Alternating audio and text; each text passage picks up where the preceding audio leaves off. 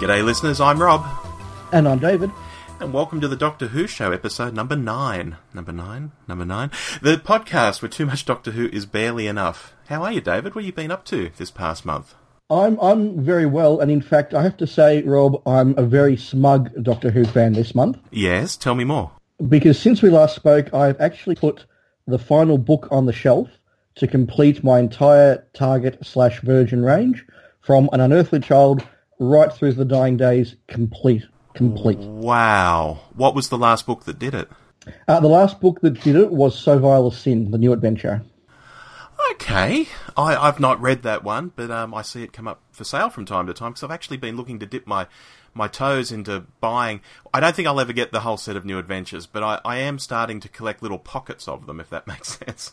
Yeah, no, that's a good thing to do. I've been rereading a bit of them over the course of the year, and I really enjoy them, and I'm very, very fond of the Virgin books, and I think all Doctor Who fans of a certain vintage are fans of the Target books. Mm. So, yeah, it's good to go back and read a few of those. It certainly is. I've got some holes in my Target collection still, but it's mostly there, including the really hard ones, which I got at the time they came out, so they were never sort of hard to me to get, but they're very hard for other people to get these days. So Mind Warp, for example. Yeah, Mind Warp. And I think Wheel in Space is one as well. I seem to recall that's the one that went up in a warehouse fire or something. There's some story like that, and that's why there are very few copies out there or something. I don't know. No, I think you're right on that one. No, Wheel in Space is one that I've always had, but Mind Warp was one that I've had to acquire in the last year. And some of the unusual ones like K9 and Company, the Companion Chronicles, they were ones I've had to go out and find in various second-hand venues. You know, some of them are ex-library. Unlike a certain Doctor Who podcaster, I didn't steal it from a library. I did buy them all legitimately. Yes, if people know who that is, write in and tell us. We'll see if you're listening to both podcasts. Yeah, it's quite interesting, you know, thinking about you collecting your set here, and I'm starting to collect these pockets of the NAs. For example, I'm on a mission now just to get all the Paul Cornell NAs. And that's sort of one little pocket. Yeah, interesting. You know, because I particularly like his writing and stuff. And I originally had Goth Opera because I collected all the Davison missing adventures. And of course, he'd written Goth Opera for that. But, you know, so I've picked up Human Nature, and I'm currently shuddering at how much, oh gosh, what's it called? The 50th book, Happy Endings.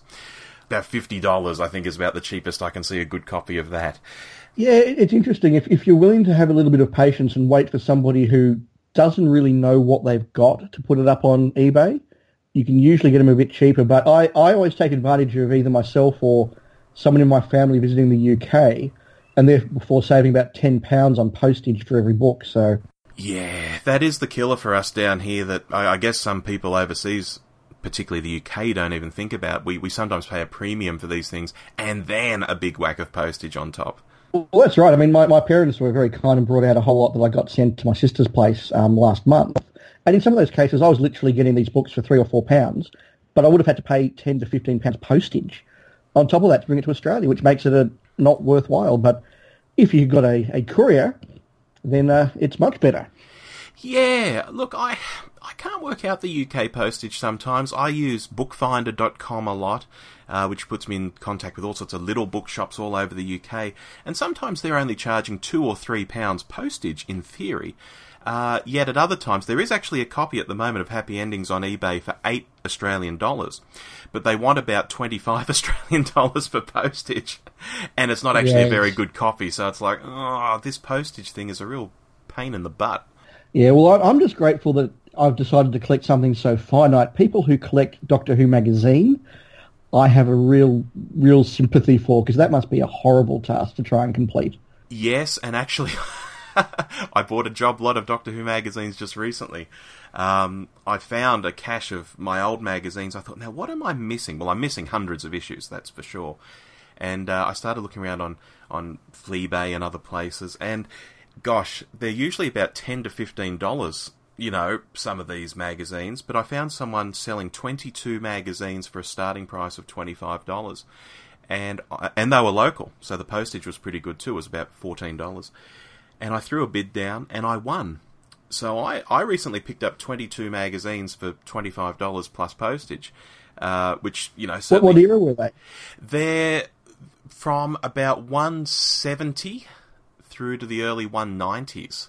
Oh, great! That's a great run, that lot. Yeah, which is really good for me because I was a complete ferret between the first one I ever bought with my own money was 119, and I collected them religiously up into the 150s.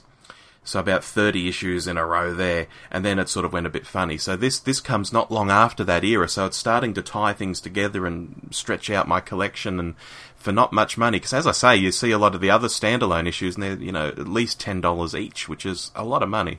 It is for what is basically a magazine.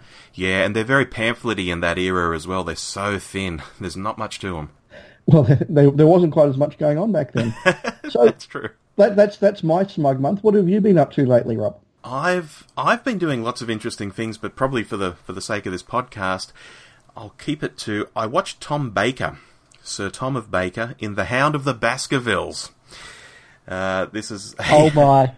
Yeah, this is a 4-part series from Britain, early 80s, and of interest to Who fans, of course, if you do know about it. Barry Letts produced it, Uncle Terence was the script writer, and Carol and John turns up in it as well, so it's like a mini Who reunion of sorts. Now, I haven't seen this, Rob, I've certainly heard of it, but the legend is that Tom Baker wanted to play it in a particular way, and now, looking back on his time, regrets that nobody told him it wasn't working at the time.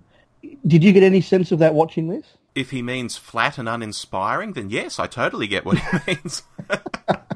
I think he might have been going for brooding and self-contained, but didn't realise it was just coming across as flat and uninteresting. Yes. So, yes, it's quite a notorious little production. I really should check it out sometime.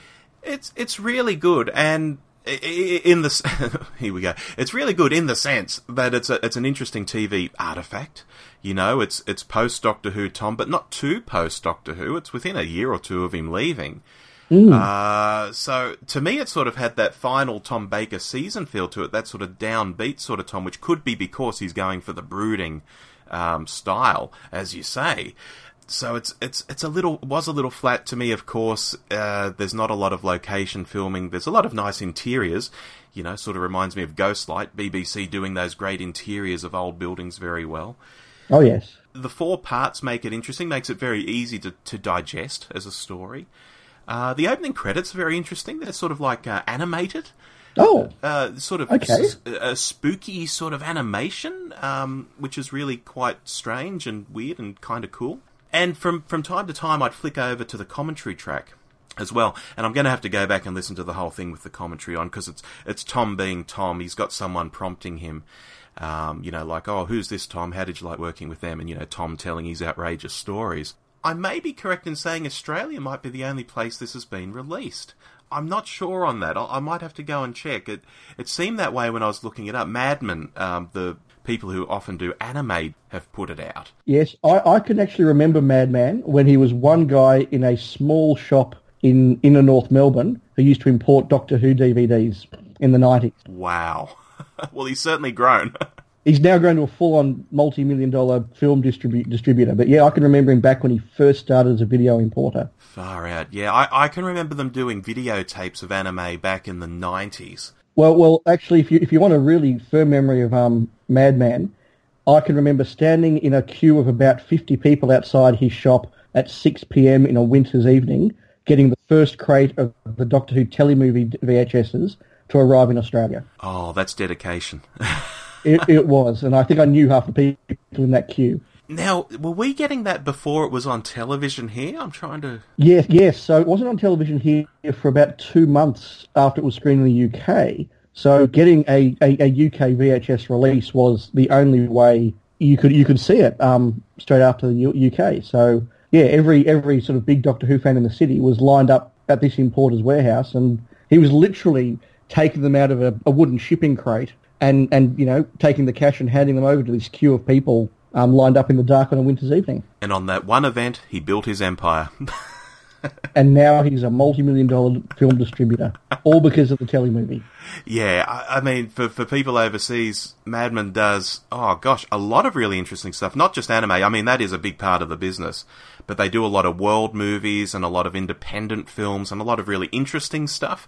Yes, when you go looking for it and you find it at a DVD retailer and you realise, oh, it's released through Mad Men locally. Okay, cool.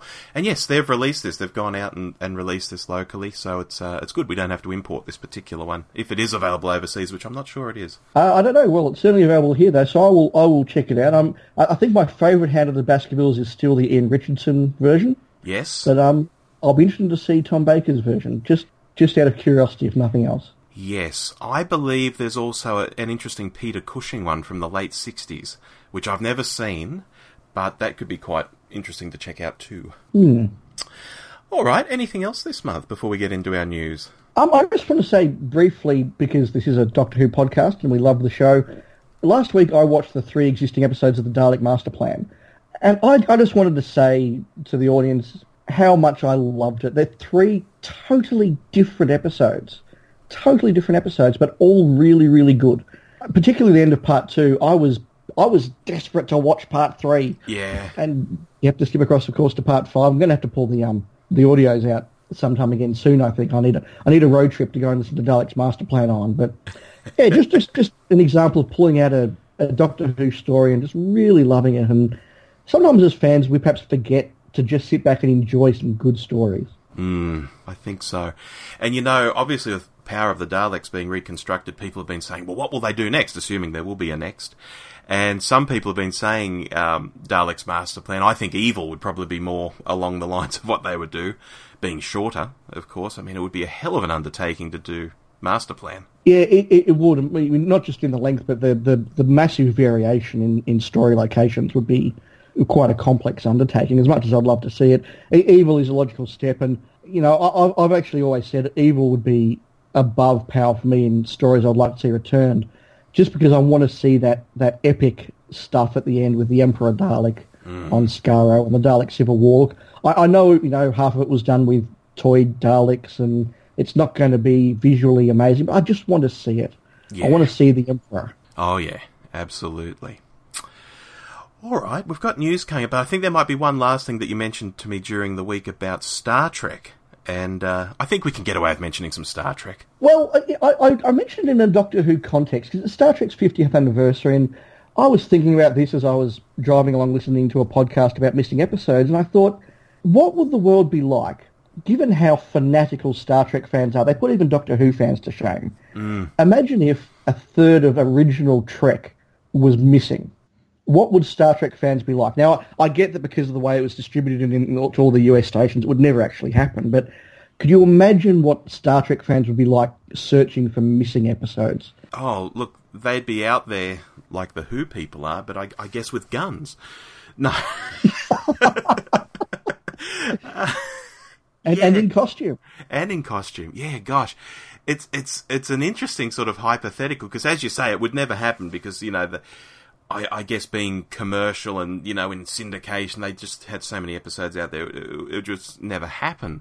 But, I think that'd be kind of a perverse, putting aside how they would go and search for them, I think there'd be a kind of a perverse pride that some of it is missing, because in Who fandom, I don't know if you agree with this, but there's almost a mystique about them, and some of these stories, if they existed, we probably wouldn't regard them very well at all, but because they're missing, it's like, oh, this is, very interesting and mythological almost, and, very interesting. So are you imagining a world where people go, I've heard Spock's brain's really, really interesting, I wish we could see it? Exactly. I think that could be the case. I think, well, whenever you can't see something, you always imagine it's probably better than it is. Yeah, I feel that way about Perth. Yeah, I've never been to Perth myself either. It's a long way away. It's a continent away. Yeah, it's quicker to go to New Zealand. So, news. Yes, news. Now, I think you've probably got our lead this month because you've been delving into some class in the last few hours, I guess. Well, yes. So, in part of getting ready for this podcast, I realised that there wasn't as much class news around as I thought there should be. So I started doing a bit of research and I delved into the social media feeds of some of the lead actors on the show. And that led me to find out that they were doing a live stream Q&A on Friday afternoon in the UK, which was 1:30am our time. Now, I didn't get up and watch it at 1:30am, but I have watched the recording this morning, and they've revealed quite a bit of news. So the first thing is the world premiere of Class, they've announced, will be on the 20th of October in Shoreditch. Mm-hmm. But episodes 1 and 2 will be dropping on the 22nd of October. So we only have a month to go. Is this on the player or actually on television? It's on the BBC Three, which I believe is the player now. Okay. But I'm not sure when the follow-up is. They haven't made that clear. Now, I've looked up since. They've actually released the titles of the first 2 episodes. Ooh, tell me more. So episode 1 is For Tonight We Might Die. Okay. And episode 2, now I'm not wearing my glasses, so it's either the couch with the dragon tattoo or the coach with the dragon tattoo, both of which are intriguing possibilities, but I think it's probably coach given the school context. Yes, like their gym teacher or something. Yeah, you would think so. So if they're going for evil PE teacher, that resonates with me.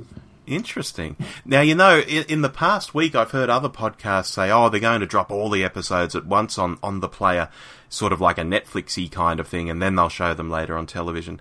But this sort of confirms that, no, that's not the case. This will be just a couple of episodes at first, and then, maybe one a week, perhaps? Look, that would be my assumption, and I would guess they're probably going to drop them on the player and then have them on free-to-air that week. Because otherwise, why wouldn't you just drop them all on the player? I think this way they're trying to make sure they get some bang for their buck out of the ratings or whatever. So it'll be interesting to see how that goes. The other big news is they have confirmed, and it's out there now everywhere, that Peter Capaldi is appearing as the Doctor, at least in something. Hooray! And they had some shots of him on screen, and the actors talking about how amazing it was working with him, and particularly for some of these younger actors, they just talked quite sincerely about watching Peter Capaldi do his work and his craft and what they learned from him, which was really kind of cool to listen to. So what's our sense? Capaldi comes in and says, kids, there's monsters coming, but I can't hang around, I got to go. You look after them or something. Well, interesting you say that, because my sense was that he would appear in the final episode as sort of the big, oh my goodness, how are we going to get out of this? Oh, cool, the Doctor's arrived, we'll team up with him. But you're right, maybe he does just pop in enigmatically and go, set up the concept rather than close the concept. I hadn't looked at it that way. Yeah, or maybe he bookends the series. Yeah, I actually hope he doesn't, because I think if Class is going to stand in some way on its own, having the Doctor be the front and the end of it kind of says, well, we couldn't do it without him. As much as I'd like to see Peter Capaldi, but I hope that he's just in there enough to maybe either kick it along or add to the climax without it, but let them stand on their own. Yeah, it just worries me in the sense that because it is a Doctor Who spin-off, and if Capaldi's not there all the time, will there be elements in each episode like, what would the Doctor do? Or, just really overt references to Doctor Who to remind people that it's tied in. I don't know. Yeah, again, I hope not, but it is conceivable. So the other thing they spoke about was they really confirmed, and I think we'd seen a little bit on the news in the last week as well, they're going very much for that young adult feel. They said very much that not the Liz Sladen Adventures, what are they called? The Sarah Jane Adventures. They were very much a kids thing. Doctor Who itself is family. Torchwood was meant to be adult, and this is going for that different audience again, that young adult audience. And the characters said that it's actually quite dark and raw, because this isn't the Doctor and his companions dealing with monsters and aliens and stuff. This is just a bunch of very, very normal high school kids.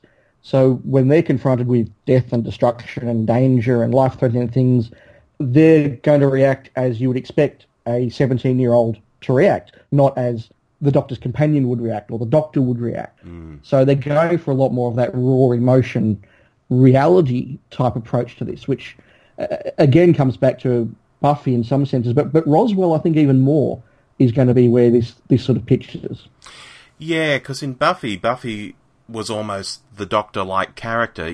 She'd see a vampire and like, vampire, because she's got the superpowers to fight them. Whereas here, as you say, they're just kids. They're just going to react in interesting ways. It also begs the question, will any of them be bumped off over the season because they're not main characters, they're not established? Any of them could go. I think that will add to the tension, hopefully at least. Yeah, that's right. You're right, because they don't have that status of a doctor or companion. It wouldn't be as big a deal per se if they were knocked off. That said, there's only 4 lead students at the moment, so there's not many to bump off. But no, you're right. It could be interesting. And of course, the teacher wasn't on the Q&A, but they showed some footage of her, and I got a real Joanna Lumley vibe out of her. Joanna Lumley, particularly in, was it the New Adventures that she was in, or Sapphire and Steel, those sort of things. Ah, very interesting. That sort of era, Joanna Lumley. I got that feeling out of the teacher, so we'll see where they pitch as well. Maybe in terms of getting bumped off, maybe it's the supporting cast. I think it's the Buffy pilot episode. I'm sure Xander had a best friend, and you think, oh look, they're best friends, and they're going to have adventures. And next thing, the best friend became a vampire, as I recall. It's been a while since I watched it. Episode 2, yeah. It's episode 2. Okay. Episode 2, he was, and in fact, Joss Whedon wanted to have that character in the opening credits as a lead, so it would be an even bigger shock when he got bumped off in episode 2, but couldn't afford to do it back in those days.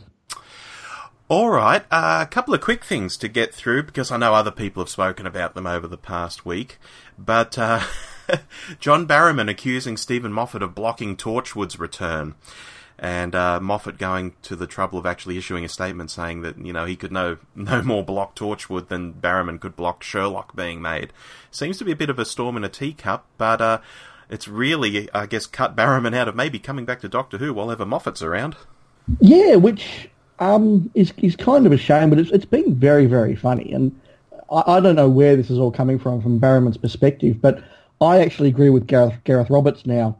It would just be hilarious if Moffat did bring back Torchwood, but without Captain Jack.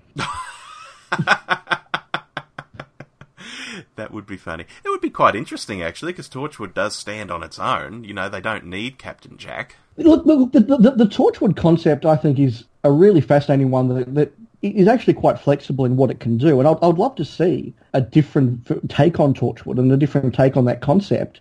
Without Captain Jack. As much as I enjoy Captain Jack and I like John Barrowman and his performance, I would like to see that concept done in a different way. I would watch that show. Yeah, I've got to put my hand up here and say I like Barrowman and I like the Captain Jack character, and I would have loved to have seen him back for a Christmas special in the last few years, at least. I know I'm sort of on the outer with a lot of fans when I say this for some reason. There seems to be a bit of a backlash against him out there in fandom whenever he's mentioned, particularly many of the podcasts I listen to, but I quite enjoy him. I wouldn't mind seeing him back. That said, when he said, oh, Moffat's blocking Torchwood, I thought, oh, John, I'm not sure that's the case. I wonder again if that's a country split thing here, because in Australia, John Barrowman's really only known for Torchwood, whereas in the UK he's been in 50 different shows, and perhaps there is a little bit of that, oh my goodness, it's John Barrowman again syndrome for English people, but for us we don't get that. He's just in one show and he's really good in that. Yeah, you get that sense of, I don't know, never mind the buzzcocks, the Barrowman. And the shaking of the fist. Yeah. I mean, we don't get him on, every panel show and hosting this and hosting that, and that real sort of Barrowman fatigue that I guess they get. So maybe that's why we're a lot more amiable to him. I think so. Okay, quickly. Power of the Daleks. What did we get right? What did we get wrong last time we spoke about it? We got right that it was going to be released. Yes. Tick. We speculated that it could be anything from some animated to all animated, so because we had that full spectrum, we did hit the right answer, and that is that it's all animated. Yes. Does it kill the Omni rumour? I think it's a big blow for the Omni rumour, yes. Yeah, I agree there, which is a real shame. Or could you imagine if Phil Morris is sitting there with it and thinking, oh, I was about to give it back? I don't know how that would play out. I just can't imagine a realistic situation in a corporate environment, and Phil Morris is a corporate entity when it comes to this. This is his company, this is his livelihood. I can't imagine that sort of situation arising, but it's such a funny thing to watch fandom. If it wasn't for the Omni rumour and the BBC said we are animating and releasing all 6 episodes of Power of the Daleks, we would all be cock-a-hoop. But because it kind of confirms that they haven't found missing episodes of it, we're like, well, that's good. Yeah, I guess. It's a shame it's not the missing episodes. Yeah. One question remains. Could it be in colour? You've gone very quiet. I don't think so. In fact, I actually think fans would have a backlash if it was in colour, because it wouldn't be true to the spirit and the tone of the original. I've just been seeing some weird rumours on, and rumours are rumours, of course, people saying, look, because it's going to be screened on US television, they have actually made it in colour. You can watch it in black and white too, obviously. So it's best of both worlds. And wouldn't that be an interesting surprise if it came out with a colour version? Yeah, that could be interesting. I'd need to process that one. I'm not sure if I like the idea or not. Yeah, I'm still in two minds about it. And of course, it's just a rumour. It could just be some zany thing out there. Finally, on Power, Annika Wills is doing signed copies of it if people want to get them from her website. I think she's charging about £22-23, so it's basically the cost of the DVD plus about £10 for the autograph, which I thought was pretty good. Yeah, no, that's not bad at all. It's not bad at all. I must admit, I've got Annika Wills' autograph. I met her when she came to Sydney must be nearly 15 years ago now. But name dropper. Yes. But no, that's really good value, especially for Australian viewers, because she's said quite openly she's at an age now where she's not doing the 24-hour commute to Australia. So if you want to get her autograph from here, you need to post off for it. Yeah, and I'm certainly thinking of doing it that way. I think it could be well worth it. Yeah, I think so. All right, final piece of news, something you'd spotted during the week, Jumanji. Yes, so of all the movies that didn't have to be remade, it's Jumanji. Along with The Magnificent Seven and Ben-Hur and, the list goes on. Well, look, I can justify a remake of Ben-Hur, just not the one they made. I don't understand the need to remake Jumanji, but it's got The Rock, so it'll no doubt do well at the box office. But it's also got Karen Gillan, and they've released some shots from the set, and Karen Gillan is apparently exploring the jungle in very, very short shorts and a shirt that's sort of been ripped off at the midriff to just cover the essentials. And there's been a bit of a backlash about, oh, well, isn't this just a ridiculous way to dress your female lead? You should never explore in the jungle like that. It's just sexism in Hollywood and all that sort of thing. And she's come out and said, no, in context it all makes sense, but it just feels so tacky, the whole thing. And I really worry about Karen Gillan's career choices, because she's done some strange stuff, and I don't know if this could be the make or break one for her, but she's certainly been cast before for her body. I mean, even in Doctor Who, she was getting referred to as legs. So it's a hard one. I mean, when I first started seeing a few people saying, oh, look, this is sexist, I thought, well, hang on, Lara Croft dresses like this, and wasn't she a feminist icon? I can't recall. She wore short shorts and a tiny shirt. But as things progressed, I think The Rock got involved and said, look, it's fine, it all makes sense. And then Karen said, look, it's all in context when you see it. I'm assuming, this is just a guess, that could she maybe be a child at the start of the movie and then becomes an adult, and that's why her clothes don't fit? I don't know. Look, that would kind of make sense given what we know about the previous Jumanji film. Now, as they say that it'll all make sense when we see it, that kind of assumes that we're actually going to go and see it. Yeah. And, look, I don't mind The Rock, and I generally see a movie a week, but I've got to say, a remake of Jumanji will not be high on my list of things to see, even if it has got Karen Gillan and The Rock. Yeah, and I guess to play the other side of the coin, even if there is an explanation, even if the clothes are ill-fitting because she grew up in the storyline, it's still playing on the fact that she's got a sexy body. It's still there. Yeah, but it's Hollywood, I guess.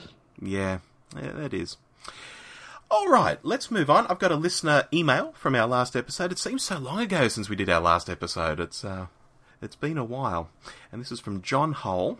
He says, I just listened to your latest at the gym. Great to have an additional presenter on your podcast. Good move and sounds great. Oh, thank you. Thank you for that, John. Yeah, pat on the back there. I found it interesting and funny about how you talked about the Doctor being in Sydney and the cheesy name-dropping.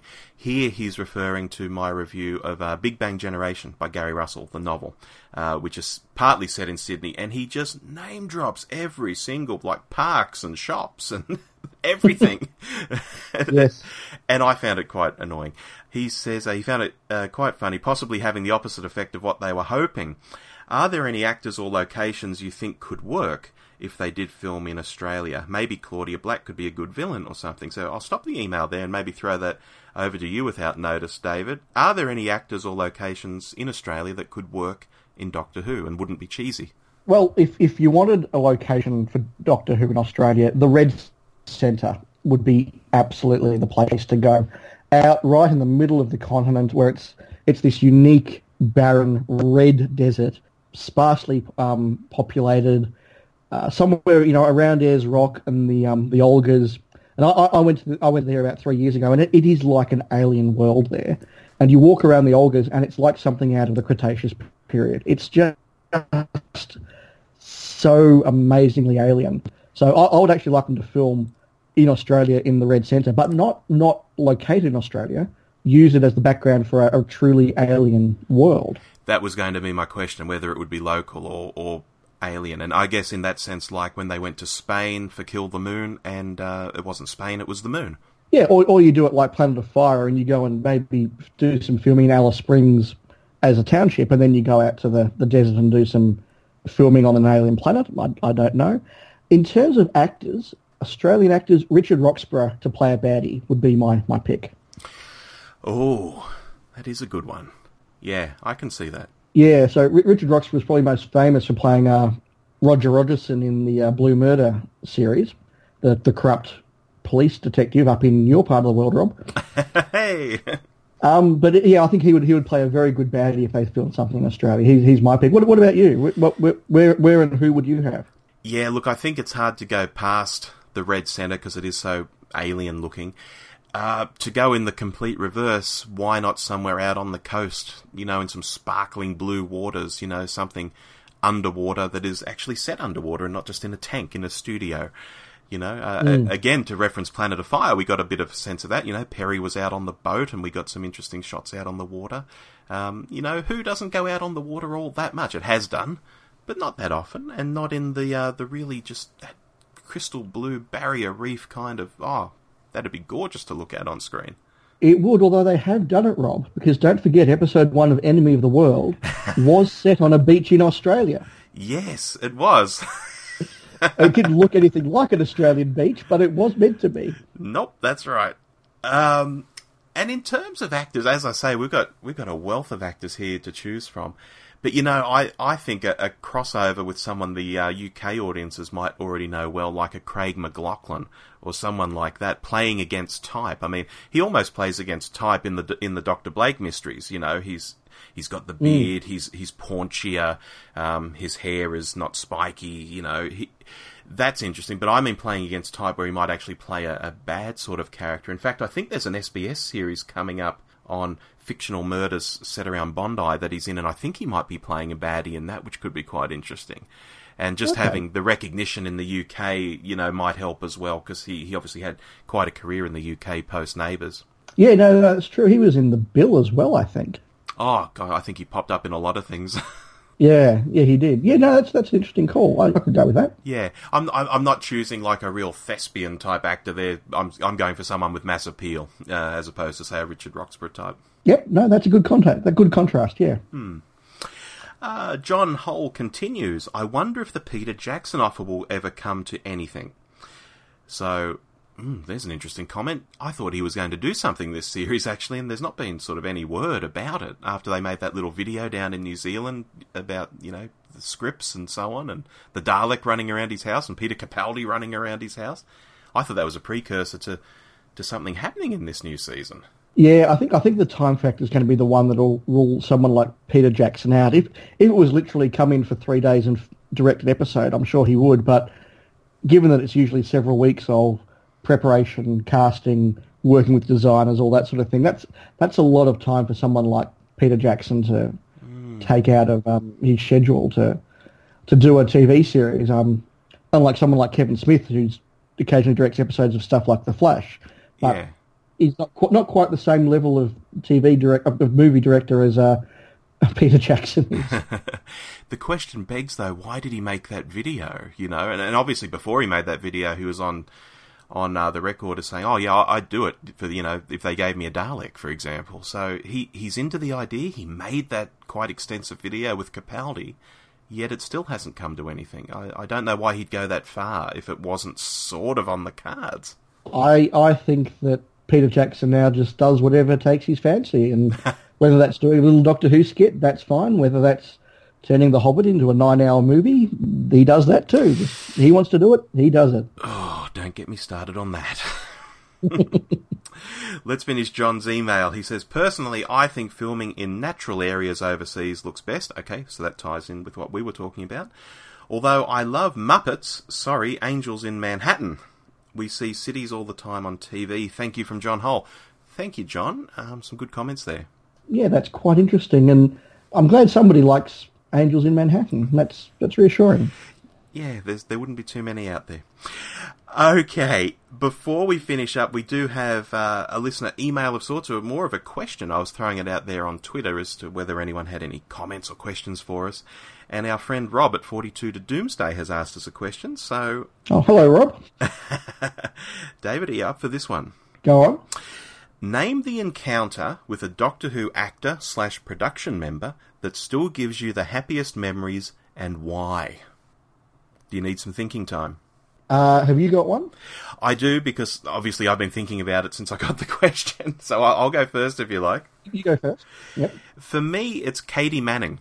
And I know Katie would be popular with many people because she's Katie Manning. She's bright and bubbly and friendly and happy and up for anything. But for me, I was either 12 or 13, and she came to a Doctor Who fan club party at Sydney Uni. And before she came in, they had pictures of her in the series up around the place. And I'd seen a bit of her on TV. I mean, Tom Baker had been repeated more than anyone else here. I had seen some of the Pertwee stories at this stage. And just seeing these iconic photos and reminding me of what she'd done in the show. And in particular, there was one from that famous black and white shoot of hers where she's wearing the roll neck black jumper and the leather sort of dress or harness or whatever it is. Do you know the one? Yeah, I know. Yeah, and she's got a hair cut fairly short and she's looking very demurely at the camera. Really cute shot. And I was looking at that thinking, I'm about to meet this person, who at the time, it was only like, say 15 years since she'd been on the show. But to me, I wasn't yet 15 years old myself, so to me 15 years was an eternity. And then she walked in, and obviously she was a lot younger 30 years ago than she is now, and she still looked remarkably like she did on the show. I was just like, oh my God. And I couldn't ask a question. I was just sitting there almost in the front row, just dumbfounded that it's Jo Grant from the television. Oh my God. And since then I met her again at Console 88 because she came to that, and I was helping in the sort of behind the scenes, and so I got to meet her in the breakout room or the green room or whatever you might want to call it, one-on-one, and so that was special too. But actually that first time of actually seeing my first on-screen person from Doctor Who, the first person from Doctor Who I ever saw was Dudley Simpson, who obviously lived in Sydney and was a very easy get, but yes. Katie was the first on-screen person I'd seen, and for that reason, gosh, it's just very happy memories for me. Anyway, how about... Oh, that's very nice. Yeah, have you thought of one? Yeah, look, I'm going to go with Sophie Aldred. Now, I was part of a committee down here in Melbourne that brought Sophie Aldred out for a convention in November of 97. Mm-hmm. And she was a fantastic guest, and it was a really big deal to get Sophie Aldred out here at that stage. But I remember sort of one evening in the middle of the convention when all the attendees had gone back home for the night and they were all coming back the next day, but the committee was staying on site with the guests. And we opened a bottle of scotch and started just drinking casually with Sophie Aldred, and she was just so lovely and chatting to us about, working on the show and about working with Sylvester McCoy and also other things that she'd done. And she was actually on her honeymoon at the time, which was partly how we got her out. We semi-paid for her honeymoon to Australia. Nice. It was a good deal for both of us. But, she was just in a really good place, and it was just really fun to actually relax with these people and have a long conversation with them that wasn't just Who-focused. It was really, you really felt like you're getting to know them, and so that would be my personal favourite. Yeah, that's really nice. And you're right, when you can be in that environment, and it's rare to get into. I guess sometimes in my life, maybe when I worked at Paramount Pictures, for example, and we'd have junkets, bringing out, stars of different films, and in between their media interviews in the hotel we had them holed up in, you would get to have a bit of one-on-one just chat with them. I mean, some of them didn't want to chat, but others were quite open to chatting. I remember Marlene Ackerman from Watchmen was just a total chatty Cathy when it came to the one journalist leaving before the next one came in.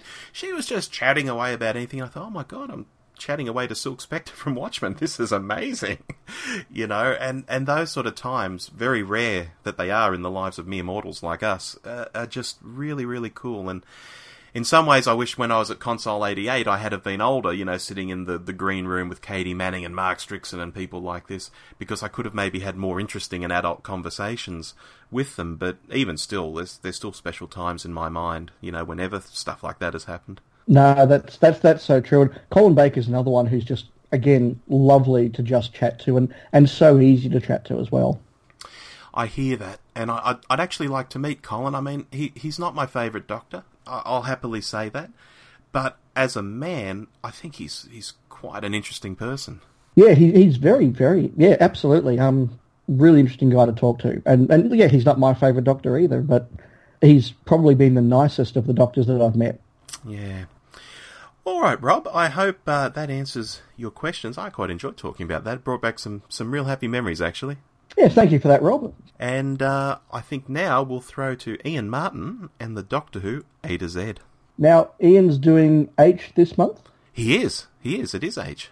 Okay, I'm hoping for Happiness Patrol. I'm hoping... Oh, what else can start with H? Harry Sullivan? He's got a few things in there. I don't want to spoil it. All right, we'll have a listen. Thank you for that. All right, let's first play on the tape.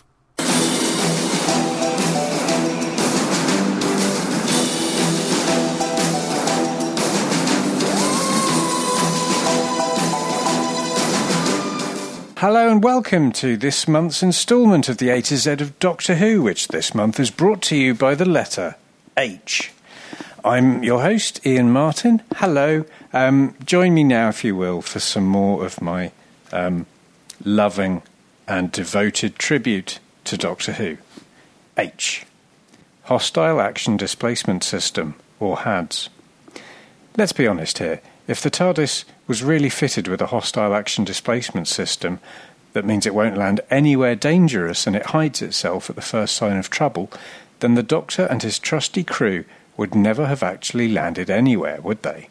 Given that the crew are captured, shot at, or stumble across a murdered corpse within around 200 yards of every place they ever land, it's far more plausible to suppose that the TARDIS has a circuit that in fact guarantees it always lands in the worst, most dangerous and violent place imaginable.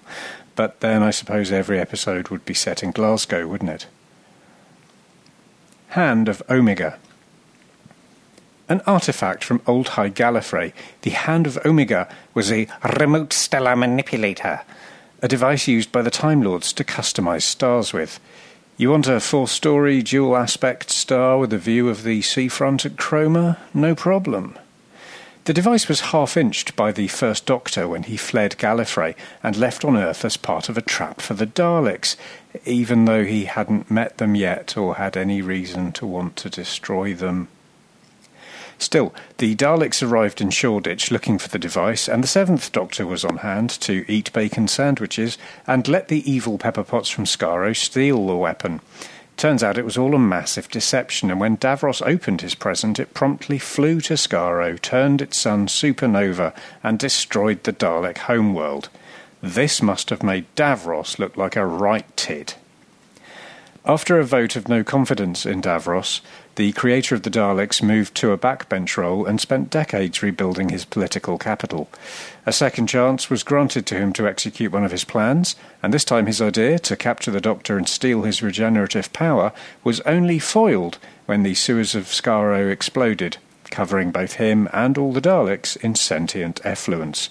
Proof that the Daleks always have had shit for brains. Harriet Jones, Prime Minister and MP for Flydale North.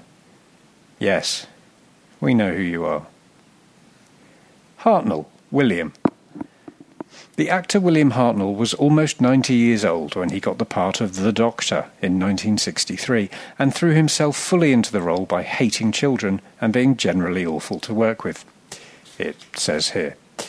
His original interpretation of the Doctor was of a mysterious, irascible old man with a mane of white hair, whose favourite period of history was the French Revolution, who smoked like a chimney, and who enjoyed nothing so much as bashing in the heads of unsuspecting cavemen with big rocks. As the show became a massive television hit, thanks in almost every conceivable way to the success of the Daleks, Hartnell bedded in for the long haul, even though it eventually became clear he was no longer fit enough for the rigours of the weekly recording schedule. Learning lines grew increasingly difficult for the actor, who would mangle his dialogue in the studio to piss off everyone else, who then had to improvise wildly. Early companion Ian Chesterton was variously referred to as Chesterton, Chesterfield, and Chessington World of Adventure, and after he left it was open season on companions' names, planet names, exposition, and so on. After the mercifully lost 10th Planet, Episode 1, where Hartnell strides from the TARDIS and introduces himself as, "I'm Dr. What? Who? F***." BBC bosses took urgent steps to replace him as quickly as possible. They opted to recast the Doctor with a looky-likey, in the hope that no one would notice, but the closest look they could get was Patrick Troughton, so they were forced to make up some nebulous guff about renewal, thus accidentally giving the programme unlimited longevity by creating a lead role that could be recast over and over again. Hartnell returned for the Three Doctors in 1970-something, when his Doctor was portrayed as a confused old man on a toilet, awkwardly speaking lines from an autocue into a camera. Most people will tell you that we wouldn't have Doctor Who as we know it today without William Hartnell, and that we owe him a lot. Fortunately, this doesn't mean we actually have to watch any of his stories, though, because they were bloody boring. Hath, V. Stupid fish-headed monsters from the worst episode of Doctor Who ever, The Doctor's Daughter. Researching them would entail watching The Doctor's Daughter again, and frankly there are some sacrifices I'm not prepared to make. So, from memory, they're a race of peace-loving, gentle men with the heads of fish, who have to walk around with goldfish bowls on their heads to keep themselves immersed in water. I'm pretty sure Martha fell in love with one of them, and part of me even dimly remembers that this aquatic life form went on to drown. But that can't be true, because that would just be laughable. They've cropped up as extras and background aliens a couple of times in since their one story, but let's hope we don't see these lugubrious pilchards ever again. Hath-nots, V. The opposite of the the hath-nots have human heads, but sadly growing out of the bodies of normal-sized goldfish. This lot couldn't even invade a branch of Kentucky Fried Chicken. Heaven sent, hell bent. Two directorially brilliant episodes which closed PCAP's second run of Doctor Who stories in, I thought, an unsatisfactory way. Heaven Sent saw the baffled Doctor blundering about wearily in a nonsensical realm where nothing made sense. An homage, if you will, to a famous occasion when Tom Baker woke up with a staggering hangover while on location in a quarry-side bed and breakfast in Sussex and proceeded to trash the place. Then the Doctor gets out of the confession dial by punching his way through a wall of solid diamond over millions of years, which is how eager consumers have to gain ingress to high-fashion emporia at the post-Ramadan sales in the Dubai Mall. Suddenly, after all these millions of years, the Doctor is back on his ancestral home, the long-lost world he's been looking for so long. And then... So if the Doctor has been desperately searching for Gallifrey ever since the day of the Doctor, why did he do so little when he eventually got there? All he did was shout a bit at Rassilon, hide in an old shed for a while, then swiftly escape in an old Type 40 TARDIS to resume his life of abducting pretty young women from their time streams. Yeah, no, actually that works. Helmick Regulator. Am I the only person who thinks this sounds a bit rude? Holloway, Dr. Grace. Whenever I'm asked which Doctor Who companion I'd most like to get off with, Grace Holloway from 1996's Doctor Who TV movie entitled Doctor Who the Television Movie is always there as an unexpected and slightly outre suggestion, because you can only talk about Episode 1 of Planet of Fire for so long. Oh, Turlo. Human Nature. One of the finest Virgin New Adventure novels, and if, like me, you choose to accept these as part of the canon, then this is the only adventure the Doctor has had twice. Well, I say that, but most of those Terry Nation Dalek tales were pretty similar, weren't they? And there's only one story you can really do with the Silurians and the Cybermen. Hungry Earth. Currently being overanalysed by Who fans keen to triangulate where writer Chris Chibnall might take the show when he becomes showrunner. If this story is any indication, we're in for a sort of homage to the Pertwee era, where the effects and costumes look great, but the adventures are duller than watching paint dry. Once again, the Silurians awake from their luxurious lie-in, only to end up in unsuccessful negotiations with humanity to share the planet they technically have first dibs on. It's interesting that in Moffat's era, humanity is able to make peace and share the world with a few Zygons, who are technically political refugees and asylum seekers, but they won't share it with the Silurians, who were, after all, here first. These are interesting questions about race, about sharing, about who has the right to live and work where. I put these questions to the outgoing UKIP leader, Nigel Farage, but he told me to piss off. Hurt, John. Sir John Vincent Hurt was born in 1940 and only became famous when he portrayed the Ninth Doctor, known as the War Doctor, in the 50th anniversary special Doctor Who and the Day of the Daleks. Following on from his forerunner, William Hartnell, John Hurt's War Doctor was best remembered as a confused old man who people were inexplicably frightened of, in particular future incarnations David Tennant and Matt Smith, or 10 and 11 if you want to be vulgar. The War Doctor's list of evil deeds included using his TARDIS to smash through walls and sort of benevolent, twinkly stuff. He was supposed to have originally destroyed Gallifrey to end the Time War until 10 and 11 went back in time to stop him doing this because it was, after all, a bit much. How we'd all love to be able to nip back in time to stop our younger selves doing embarrassing things. I myself might go back in time to when I was 5 or so and I'd been abandoned at an organised football match at a holiday camp. I hated football and knew none of the rules, so after kicking a free kick in the wrong direction, I was shouted at by the surly bluecoat who'd been left with the task of refereeing, and I ran away crying from the humiliation. I'd erase that. Actually, thinking about it, if I could go back and edit my life with time travel, it's more a question of which bits would I keep in. I digress. Hurt's Doctor wore a battered old leather jacket, which regenerated into a newer, less battered leather jacket when Hurt, or 9, regenerated into Christopher Eccleston, also confusingly known as 9. God, Moffat has made it so confusing. You know what he should have done, thinking about it? He should have put the War Doctor incarnation in between Troughton and Pertwee, because we never actually saw that regeneration. And it would have fitted in with the whole Season 6B theory, and it would explain why Pertwee's first act was to stumble from the TARDIS, looking aghast, then just pass out in a devastated heap, which most of us just put down to a heavy night of welcome drinks in the BBC bar the night before.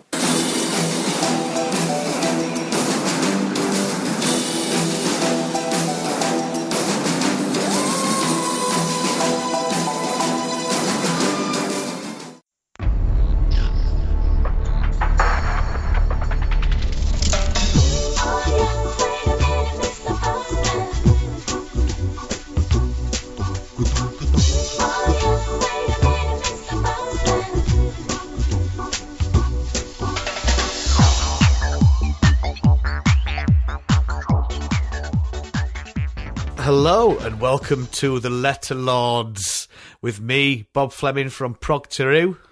And me, Jim Cameron from the Crinoid Podcast. Actually, should we try and trick him, Jim? I should have thought of this. Alright, you're listening to Letter Lords with me, Jim Cameron from the Crinoid Podcast. And me, Bob Fleming from the Northern Proctoroo Podcast. Should we try and role reverse, Jim? That sounds a bit kinky, doesn't it? Anyway, how are you doing? You alright? I've done worse. Sorry about my impression about you on Proctor Who. Well, as well you should be, sorry. Just all you cockneys sound the same to us northern folk. Well, if you're north of the Watford Gap, you all merge into one. As far as exactly, yeah, just blah, blah, blah. That's how we sound. Are you all right, mate? Yeah, not bad, thanks. Are you all right? Your chin must be colder than usual. Yeah, for those that don't know, I used to have an impressive beard for many years, which now I don't have because I've had to shave it off because of beard alopecia, which apparently is a thing I didn't know existed. Anyway, It's sweeping the world. yeah, it's fine. I'm happy still. I'm happy with myself. I do feel I've lost my mojo a little bit. So Well, I'm worried about the badgers. Where are they going to hide now? Your beard. it's not just the badges you've got to worry about, Jim. Yeah, so here we are. Letter Lords again. Doctor Who magazine, October 2016. Issue number 503, $4.99. Just reading the cover. So should we I'm not surprised. I was going to say that's not the number, is it? ISDN number. Right, so we have a couple of letters this week, don't we? The first one was the Star letter from Greg Dunn from Estonia, and it's just talking about Mr. Jonathan Morris and about missing episodes, really, and just about which one, if you were to trade one for another. So if you were to have one coming back, which one would you trade off to never see again? And this dude, I think, looking through here, is the Space Pirates. Yeah, Jonathan Morris was doing a thing about the Space Pirates. He said, he'd quite like to lose that and gain something else. Yeah, which, I mean, I've only ever read the book of the Space Pirates, and I enjoyed it, but it was Toit's Dix that wrote it, because he just writes so beautifully well. The Target novels that he does, every single one's a belter. So it's probably a lot better. I have listened to the audio, but I don't really remember much about it, so I can't really comment if it was crap or not. Well, it's got quite a poor reputation, isn't it? Yeah. I haven't read the book, but I did go through the... for some reason, it took my fancy to go through the reconstruction of it, which I went through the whole thing. I quite enjoyed it. It's a bit repetitive, I suppose. Milo Clancy is that sort of gold prospector-type character who's intensely irritating. Yeah. But I quite liked some of the space... They didn't have a lot of the space stuff available, but, it looked like the models of the spaceships and stuff looked pretty good. Cool. And it was quite interesting. It was a bit of a space opera, but unfortunately it wasn't much more than that. There was perhaps not enough plot to go around. Plus the regulars are barely in it, are they? No. Patrick Troughton and Jamie and Zoe are barely in it. But which is the best part about Patrick Troughton's Doctor Who is when they're in it, because they're the best companion. For me, Patrick Troughton and Fraser Hines are the best companion partnership, and Wendy Padbury, when she comes into it, she's class, man. Them three together are ace. That final season of Troughton's amazing. Yeah, it's good. Yeah. And a lot of it remains as well, apart from the Space Pirates. Yeah, almost as if it was done deliberately. There's one episode exists so you can see Milo Clancy making his breakfast. Excellent. So you can see how bad the padding problem is from that. Here's a question for you then. Right, this might sound quite severe. I really want the Dalek Master Plan to come back because it is the longest adventure in Doctor Who ever. And the 2 parts I've seen, I've listened to the audio a good few times. It just looks amazing, man. And I'm going to be brave, I would swap every single other missing episode, and I love Troughton, by the way, so much, so I'd love to see more Troughton, for Dalek Master Plan to come back complete. I know it's a pretty big thing to say, because I do love Troughton, and I'd love to see all of Troughton back, but I would love to see the Dalek Master Plan in all of its glory. I think it's class. Have you listened to it and stuff before? Yeah, well, I mean, that would be the one that I would like most to come back as well. It's sprawling, 12-episode epic, isn't it? I mean, obviously, Feast of Stephen I can take or leave, but... and a Merry Christmas to everybody. Yeah. But, I mean, the rest of it, it just sounds excellent. I mean, it's half Terry Nation, isn't it, and half Dennis Spooner, I think. Spooner, yeah. And then you've got Mavic Chan, who's just one of the best villains in Doctor Who ever. What's his name, the actor? Because he was in The Invasion as well, wasn't he? He was the Tobias Vaughan, wasn't he? Tobias Vaughan, Kevin Stoney. That's him. He's a brilliant actor. Yeah, he's really, really good. So I would do that. I'd trade all of the missing ones for the Dalek Master Plan. Well, that'd certainly be my top. I used to wonder about that or Power of the Daleks, but interestingly, of course, we are getting it back in AE format, though not as transmitted. What do you make of all that? Well, because it was built up as a big announcement, I thought it was going to be the found it or found something. So I was a bit not disappointed. I was like, yeah, nice one, because I do like the animations of the missing episodes. I like the teleplayers that Loose Cannon and stuff like that do on YouTube. because it just adds a bit more, visuals add a bit more to the story and make you understand it better, if that makes sense. Yeah. So I wasn't over the moon about it. I was like, yeah, good, but it's not Power of the Daleks, is it, on telly? But yeah, that sounds negative. I'll get it, obviously buy it, and I'll watch it, and I'll thoroughly enjoy it, and it's one of the ones I've always wanted to see. So the only way I'm going to see it, obviously, is by this animation. And I do really like the animations. I think they're cool. But yeah, I think it's because it was built up to me. We found nothing. So, so it's a bit, yeah, it's great, but it wasn't what I was hoping for, I think, Jim. Yeah, I think I feel much the same. I mean, it's a story, it's very interesting. Of course, it's Patrick Troughton's first story, so you get that like weird stuff when he's just regenerated. I'm guessing this means that from all of the hunt that has been done by Philip Morris and others, that they haven't found a saleable version of live-action Power of the Daleks. No. So this is something, and I look forward to watching it. It's be a way to watch it. It's better than any other way we have at the moment of watching it. Absolutely, yeah. But it's disappointing that it wasn't part animated and part found. Yeah, that's thinking, even if it had been 1 or 2 or 3 episodes, like half and half or something like that would have been great. But I'm not going to complain too much. It's fantastic they brought it back, because what I really wanted to see was Patrick Troughton not being Patrick Troughton, if that makes sense. Because when you listen to the audio, it doesn't feel like Patrick Troughton, but that's great, because it's his first episode as a Doctor. So he's sort of getting his way in there, working himself out, and I really wanted to see that. I found that fascinating, as Patrick Troughton is my second favourite Doctor Who. Yeah, well, he may well be my favourite. I haven't quite decided. Well, I would probably put up number 1, but McCoy was my Doctor. Do you know what I mean? Like, my Doctor, so... But McCoy's based on pretty much Troughton, so... Pretty much, yeah. But yeah, the good thing about Troughton is, if you see him in other things, he's very good at being creepy. And I think he's quite creepy in that first episode of Power of the Daleks, isn't he? Yeah, he's not the reassuring sort of slightly zany uncle kind of thing. Yeah. You know what I mean? He's a bit of a wizard, is Patrick Troughton. There's something about him that he comes in and he's all like bumbly, and everyone's a bit like, oh, who's this idiot? Then suddenly, bang, the tables are turned because of that sort of false sense of security he's given everyone else, or insecurity, whatever, and just gone, bang, turn the tables, and he just becomes the most powerful person in the room. Yeah. And that's what his gift is, and that's what McCoy kind of had. And Matt Smith. I'd say they're my 3 favourite Doctors for that reason. That's my template for a Doctor. So yeah, I'm all right with it, Jim. Yeah, I'm all right. Yeah, I'm delighted to watch it. But, I hope the door isn't completely closed for live action somewhere down the line that may still be recovered. We live in hope, don't we, us Who fans? Yeah. What would be your sort of top? What's the top of your list? What would you trade something for in the missings?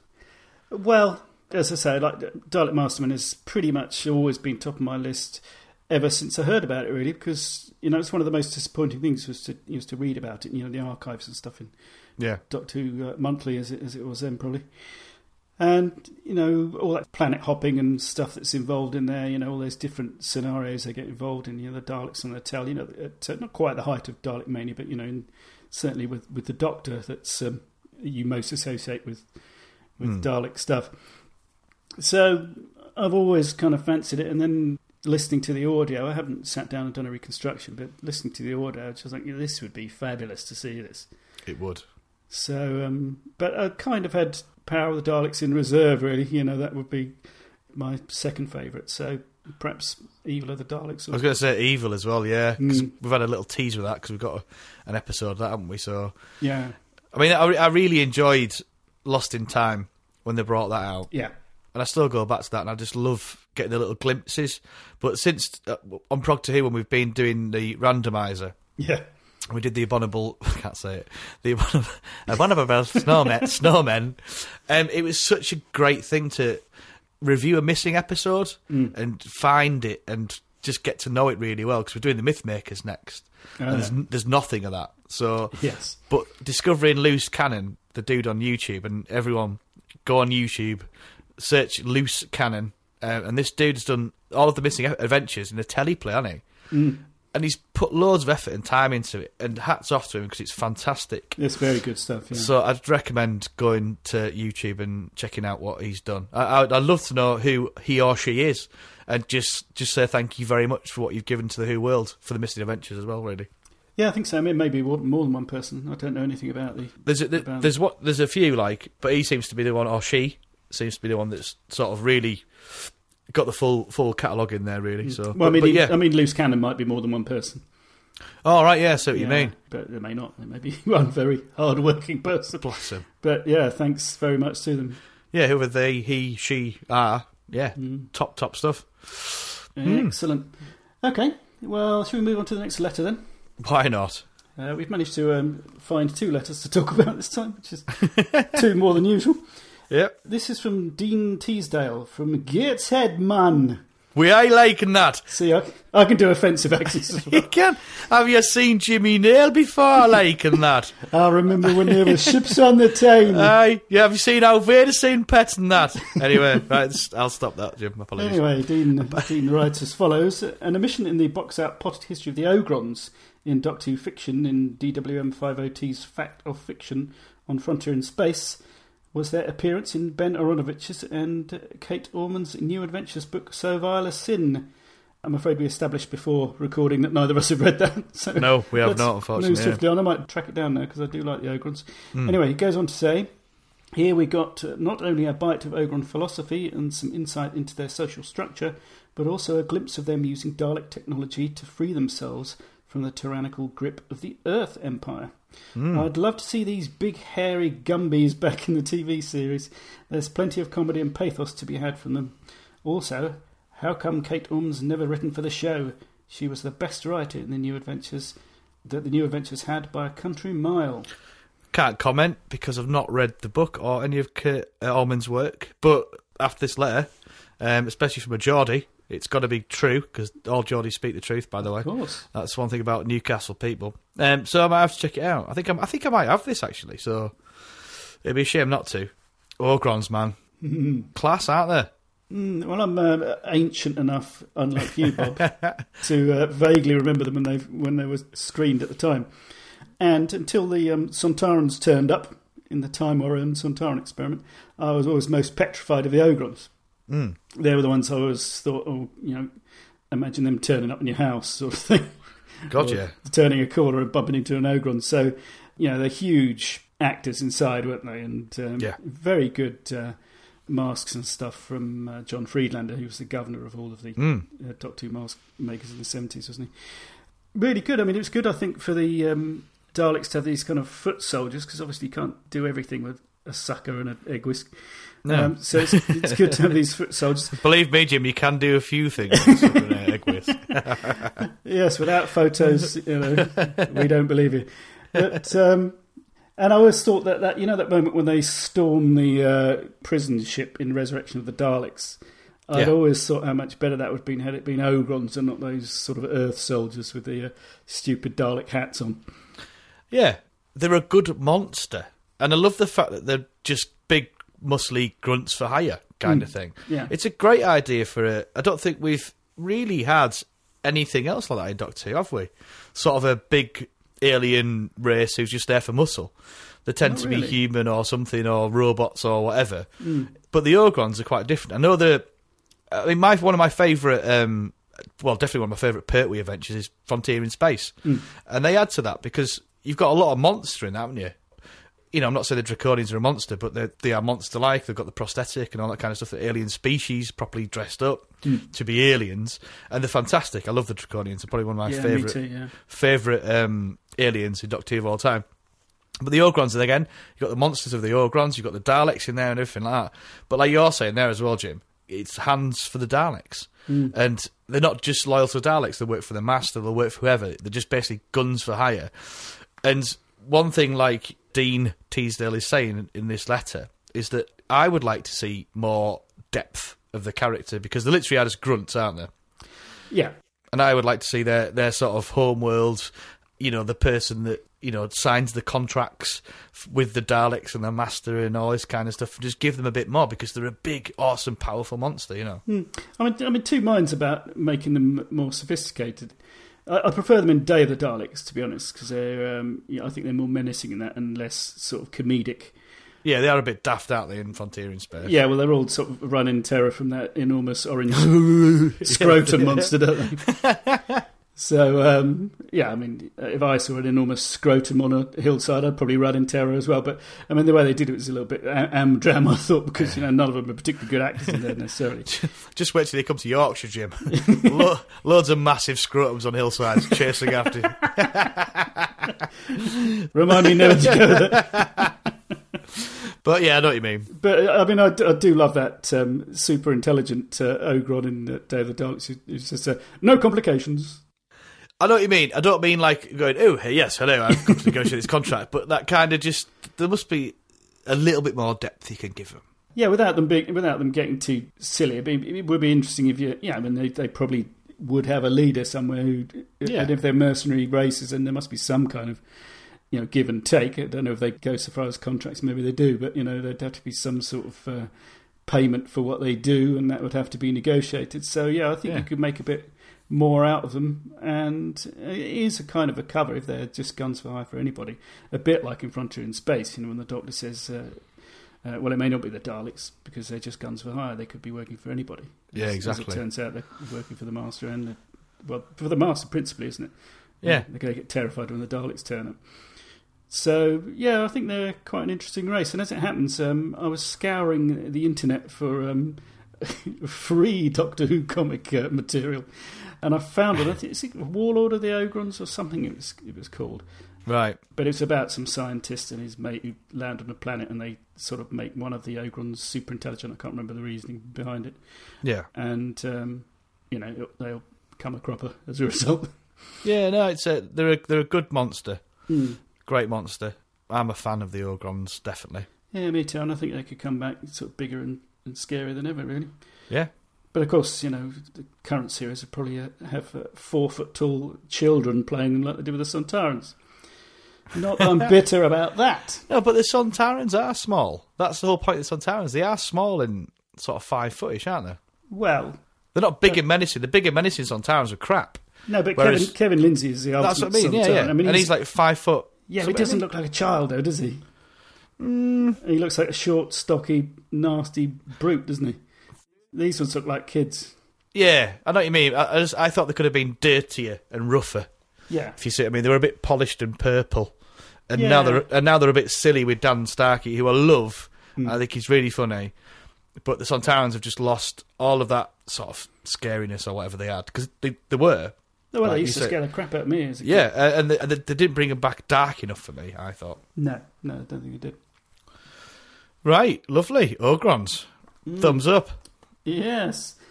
Good, well, that's the letters for this time. Well, another one of the big features in this month's issue was the Peter Davison interview. Now, what did you make of that, Bob? Amazing. I mean, these last few magazines that have come out with the Tom Baker, the Stephen Moffat interviews, we're getting honesty. We're not just getting regurgitations of stories we've heard so many times. We're getting proper stories that I'm like, wow, really? Oh, that happened. Do you know what I mean? I mean, some of the revelations that were made, because Peter Davison's cool. Peter Davison's cool because he got lots of work after Doctor Who, and he was a really good Doctor Who, and everyone sort of likes Peter Davison, really, I think, don't they? I think it's great. But he's also a fantastic actor who was successful before and very successful since. He's never stopped working. No. Whereas I think people like Tom Baker, because he did it for so long and he was just Doctor Who, he was so embodied in the part, that's all he ever did. And Colin Baker, he had a successful career before Doctor Who with Brothers and stuff like that, but he didn't do anything much after Doctor Who, TV-wise. No, I think he's more of a stagey actor, I think, anyway, which is to his detriment, I think, when he's in front of cameras. But but I think that's where he makes his living, really, most of the time. Absolutely, but I think it has to Peter Davison's sort of comfortableness talking about whatever he wants, really, because he's a nice guy, and that's why he's got so much work. From reading that interview, it was him saying, "I'm just a nice guy. Everyone recommends me because I can act, and I'm a nice guy." So I'm not a nightmare, I'm not hard work, I'm not any of these things that a lot of actors are. I'll do what the director wants, I'll do what the producer wants, I'll turn up on time, I'm reliable. Make everyone feel comfortable. Yeah, comfortable, I'm not a diva. Great, nice atmosphere, yeah. Tom Baker, Colin, you know what I mean? He's not them people, and that's why he's been so successful, and he's a fantastic bloke and actor. But I think the most fascinating bit in the interview is when he was talking about trying to do the 5-ish Doctors. and he's talking about how prickly, kind of like Tom Baker was a bit of a sneak. Yeah. It turns out, because he was doing it, but he didn't tell him, and he has no. I suppose he's got no reason to tell him. That he was doing the actual Day of the Doctor. Well, he might have signed a non-disclosure agreement like everyone else does. Yeah. But Peter Davison wasn't necessarily having a go at that, but obviously he was chasing him, wanting to appear in the 5-ish Doctors. Yeah. And then you've got Colin Baker, who's got this absolute paranoia about the BBC and a massive hatred towards them. And I suppose only kinda, rightly so. But, he was a terrible Doctor Who. And he was, on telly.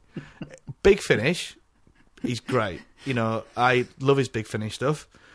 But his Doctor Who is the worst Doctor Who we've ever seen. It's horrible. I'm not blaming Colin Baker for that, because it's not his fault. I'm a bit. A little bit, but no one did him any favours. Of course not, no. including himself, really. But but he's blaming it on everyone else, isn't he? Yeah. You've got to sort of just get over it, man. It was like a long time ago, 25, 30 years ago. Get on with it, Cole. Well, I don't know if the BBC have, crossed him since, but I mean, if he's no, they haven't. His antipathy towards the BBC is still because of that. I mean, Graydon, whoever sacked him, have long since moved on. So it's not the same organisation, is it? But he was still saying to Peter Davison, with the script, I want this bit in. The BBC will try and remove it and all this kind of stuff. Yeah. And he's got this massive, sort of paranoia. Chip on his shoulder, isn't it? Yeah, chill out, Cole. But stuff like that, that's what we're getting from these interviews now, is just like... But honestly, and Peter Davison wasn't slagging off Colin Baker, by the way, by any stretch of the imagination. It's just a case of, this is what he's like. Well, he said, I think he said he's a lovely bloke most of the time. But, he is, yeah. But he has these moments of, his deep paranoia and stuff. And, I think he kind of likes Tom Baker. He just can't work him out. But it's refreshing to hear people saying stuff that isn't just gushy, lovey stuff all the time. And because he's not Moffat, because obviously he's still in the thick of it, but the likes of Tom Baker and Peter Davison don't have a party line to toe anymore, so they can just say what they like, and it's candid and it's refreshing and it's really, really interesting. That's what I mean. It's all constructive, because they're clever people. They're not just saying so and so's he did this, he did that, bitching. It's just this is what it's like, and this is why probably. And it's only me, because I don't know Colin Baker. Says Peter Davison. I don't know what he's thinking. Right. That's just me surmising, what it might be. I don't know Tom Baker, says Peter Davison. Do you know what I mean? Yeah. And that's what is fascinating. And I really hope they keep getting these interviews, because they are proper interviews. They're not, like you're saying there, Jim, towing the party line. Yeah. Which is why I stopped buying Doctor Who magazine before I started buying it, obviously, to do what we're doing now. Because you could read that boring crap that we're putting in there on the internet. Now it's really good. I'm so pleased I'm back on board.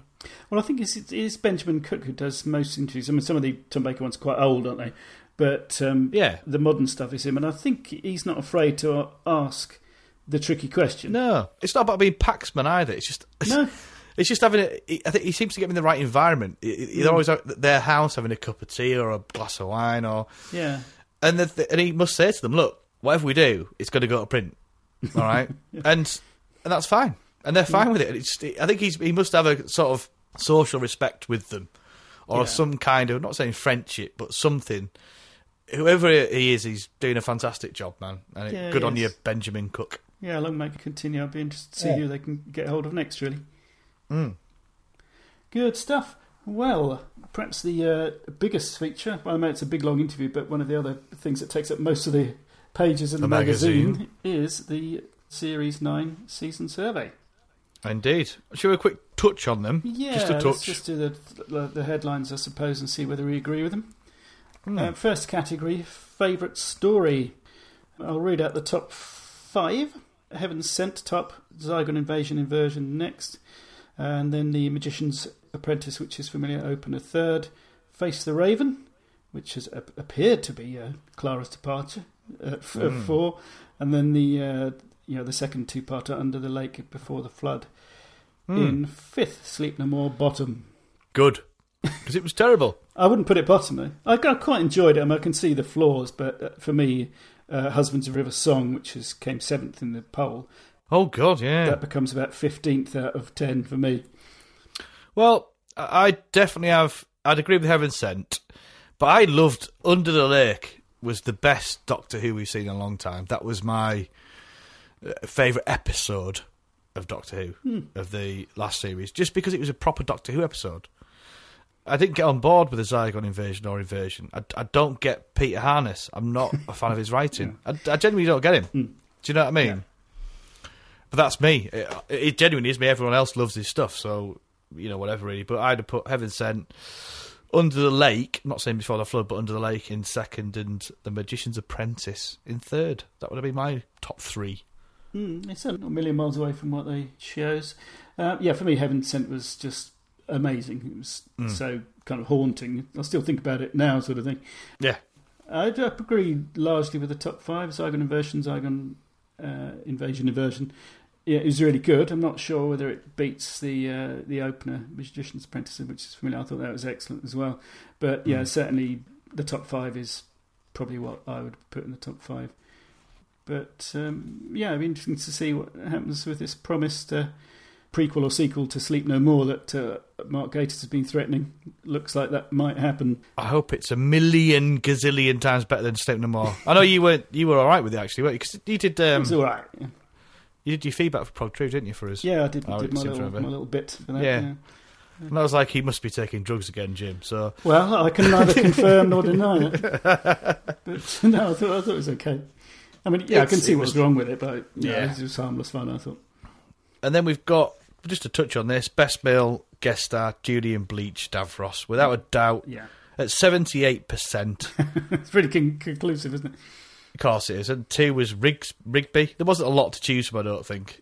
Rhys Shearsmith, awful. Rufus Hound, I quite liked him. I liked him, Even Nicholas Briggs is a Dalek. That's pretty...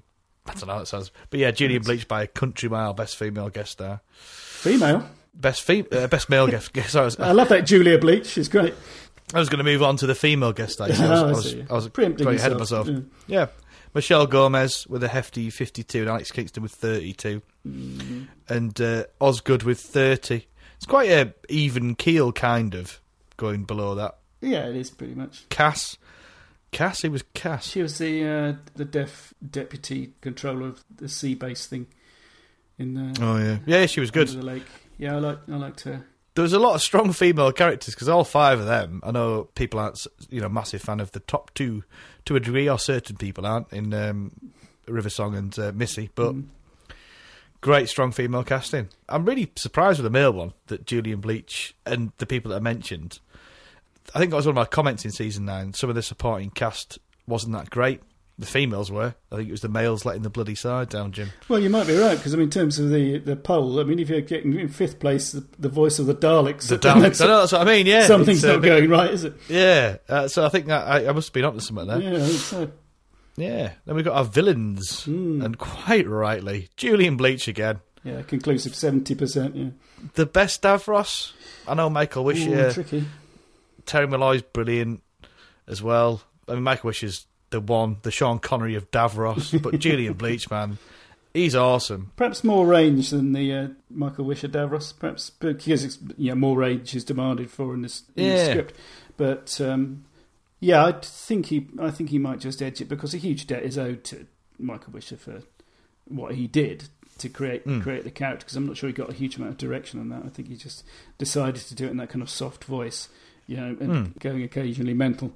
And that's what everyone's done since, except Terry Malloy was normally at about 11 most of the time. But he had some good quiet moments. So he's good. I do enjoy his performance, but he's perhaps a bit more ranty than the others. But I think with Julian Bleach, we're back to that quite a rounded Davros again, and particularly with, opening his eyes was divisive, wasn't amazing, it? But, for Davros to weep in front of us, I thought was quite an incredible moment. Absolutely. And there's just Missy. There's Bonnie, played by Jen Louise Coleman. That's interesting. A shielder. So it's like kind of... What this sort of surmises to me is this mix and match of stuff going on. So a shielder's in the female guest star and she's a villain, but she's not a villain. And it's kind of a... Kingfisher's like number 5. The Kingfisher? The giant blue bird, the Fisher King, you mean? Yeah, the Kingfisher. That's the one, Fisher King. Yes, I know what... Up north, you see, words the right way around are relevant to us, Jim, you see. I thought you'd been in too many curry houses ordering pints of Kingfisher. I have. Best writer. Guess who? Peter Harness. Jim, get off the drugs. You give me a reputation. Yeah. Stephen Moffat with 54%. Yeah. Well, for once, I would agree with that. I mean, I don't. I would Yeah, I'm too. not slagging him off, but and perhaps he was in series 5. But there was a stage where I found his episodes to be the ones I liked least. But on this occasion, I think he was top notch. 54% though. Perhaps Wow. the season before as well, series 8. So yeah, well deserved, I think. Toby Whitehouse second with 16. Got a Peter drop. Harness third with 14, others 16. So it's a massive. The biggest one though is the director. Now Rachel Talalay, who I slagged off beyond all belief in the series 8 finale. I was like, what's she doing? Blah blah blah blah blah. Anyway, with 61% of the votes. Yeah. Underneath her is Hetty MacDonald, so 2 lady directors with 10%. She's got 61, Hetty's got 10. Absolutely deserves this. Yeah, she Her walked it, direction in Heaven Sent was amazing. It was, yeah. Absolutely superb. And I was like going, if she doesn't correct, sorry, I'm doing an impression of you again, Jim. if she doesn't correct herself, blah blah blah, she's got to do something great because that finale was crap last time, and she did. Yeah. Absolutely blew it out of the water. She's a brilliant director. So Rachel Talalay, yeah, you're awesome. Yeah, well done. you've answered your most northern critic. Yeah, your most harsh and northern critic. Wow, there you go. But Heaven Sent's getting big up, man. It's got the musical score. It's won that as well by a load as well, which is lovely. And favourite set design? Of course it is. Close, but the Castle Heaven Sent is tremendous.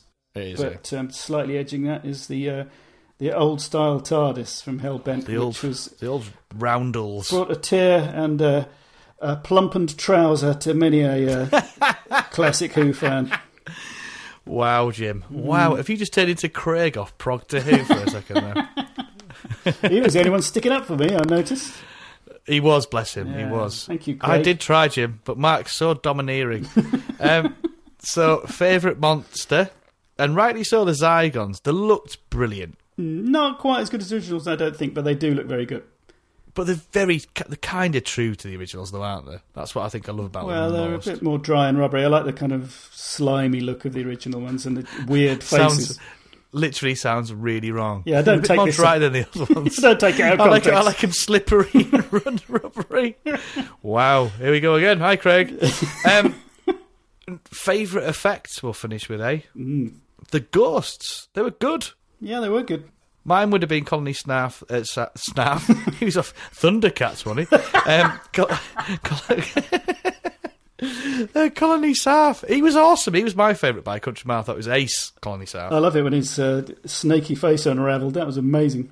Oh, it was class. Proper effects in that, wasn't it? Yeah. But yeah, it's an interesting one. Definitely Heaven Sent's kicked the arse out of it, hasn't it, really? Yeah, and in my opinion, rightly so. I mean, that was a standout for me, and it's an instant classic. And I hope we see something of the same sort of quality in Stephen Moffat's sign-off season. Yeah, absolutely. Lovely stuff. Good. Do you think that's us for this month? I think it is, Jim. Well, a pleasure as always, Mr. Robert. Indeedy, sir. Indeedy doody. And Doodle do. Doodle day. Yeah. Pleasure, Jim. Thanks for listening, everyone, and we'll be back again in October, so we'll talk to you then. Hell yeah. Bye-bye now. Bye.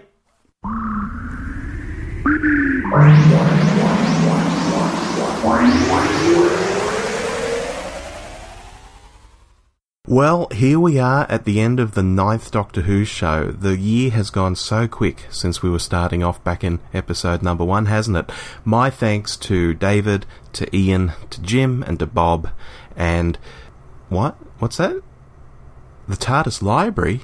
In a shock Castrovalva-like move, I've jettisoned it! No, just kidding. I've actually decided this month to spin the TARDIS library off into its own show of sorts. Reasons for this are primarily, I realise that people might like to listen to a podcast, I certainly do at least, on a long commute or maybe 2 short commutes on the same day.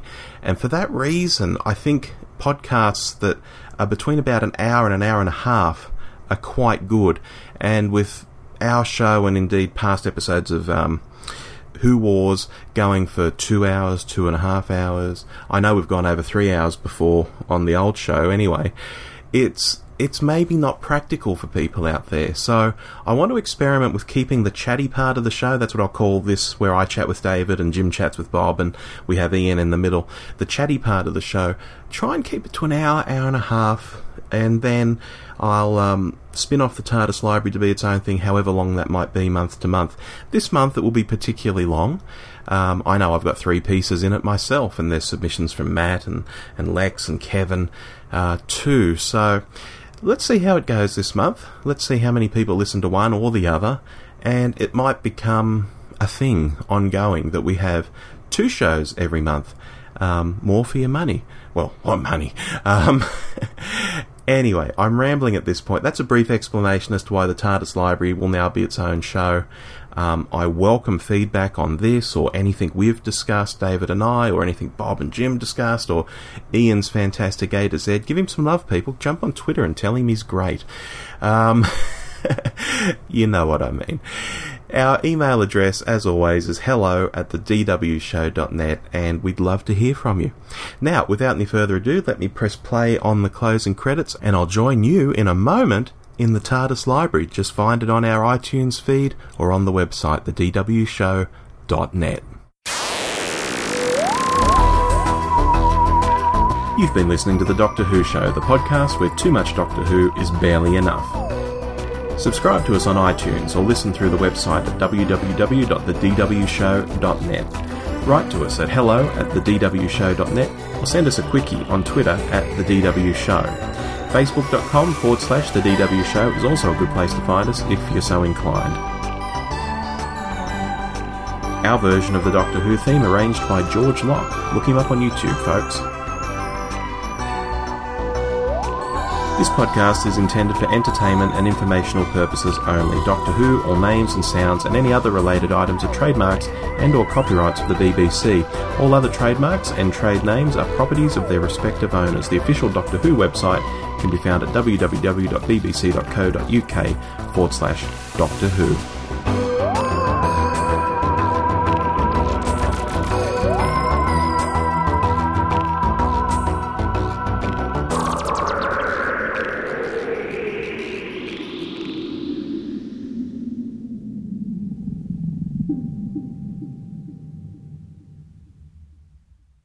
So the AFL, we might be looking at a Sydney Grand Final, eh? If we are, that is what we in Melbourne call a non-canon Grand Final. Oh, that is funny. And if that happens, then I'll, despite being Victorian, I'll give up on the AFL and I'll just be barracking for the Storm in the rugby of next weekend. Wow, if they make it. Well, see if Greater Western Sydney makes it, but a 2 Sydney Grand Final, that's just wrong. But hey, you still have to play it in Melbourne. That's true. Just like the NRL will be played in Sydney. and that's the way it should be. Indeed.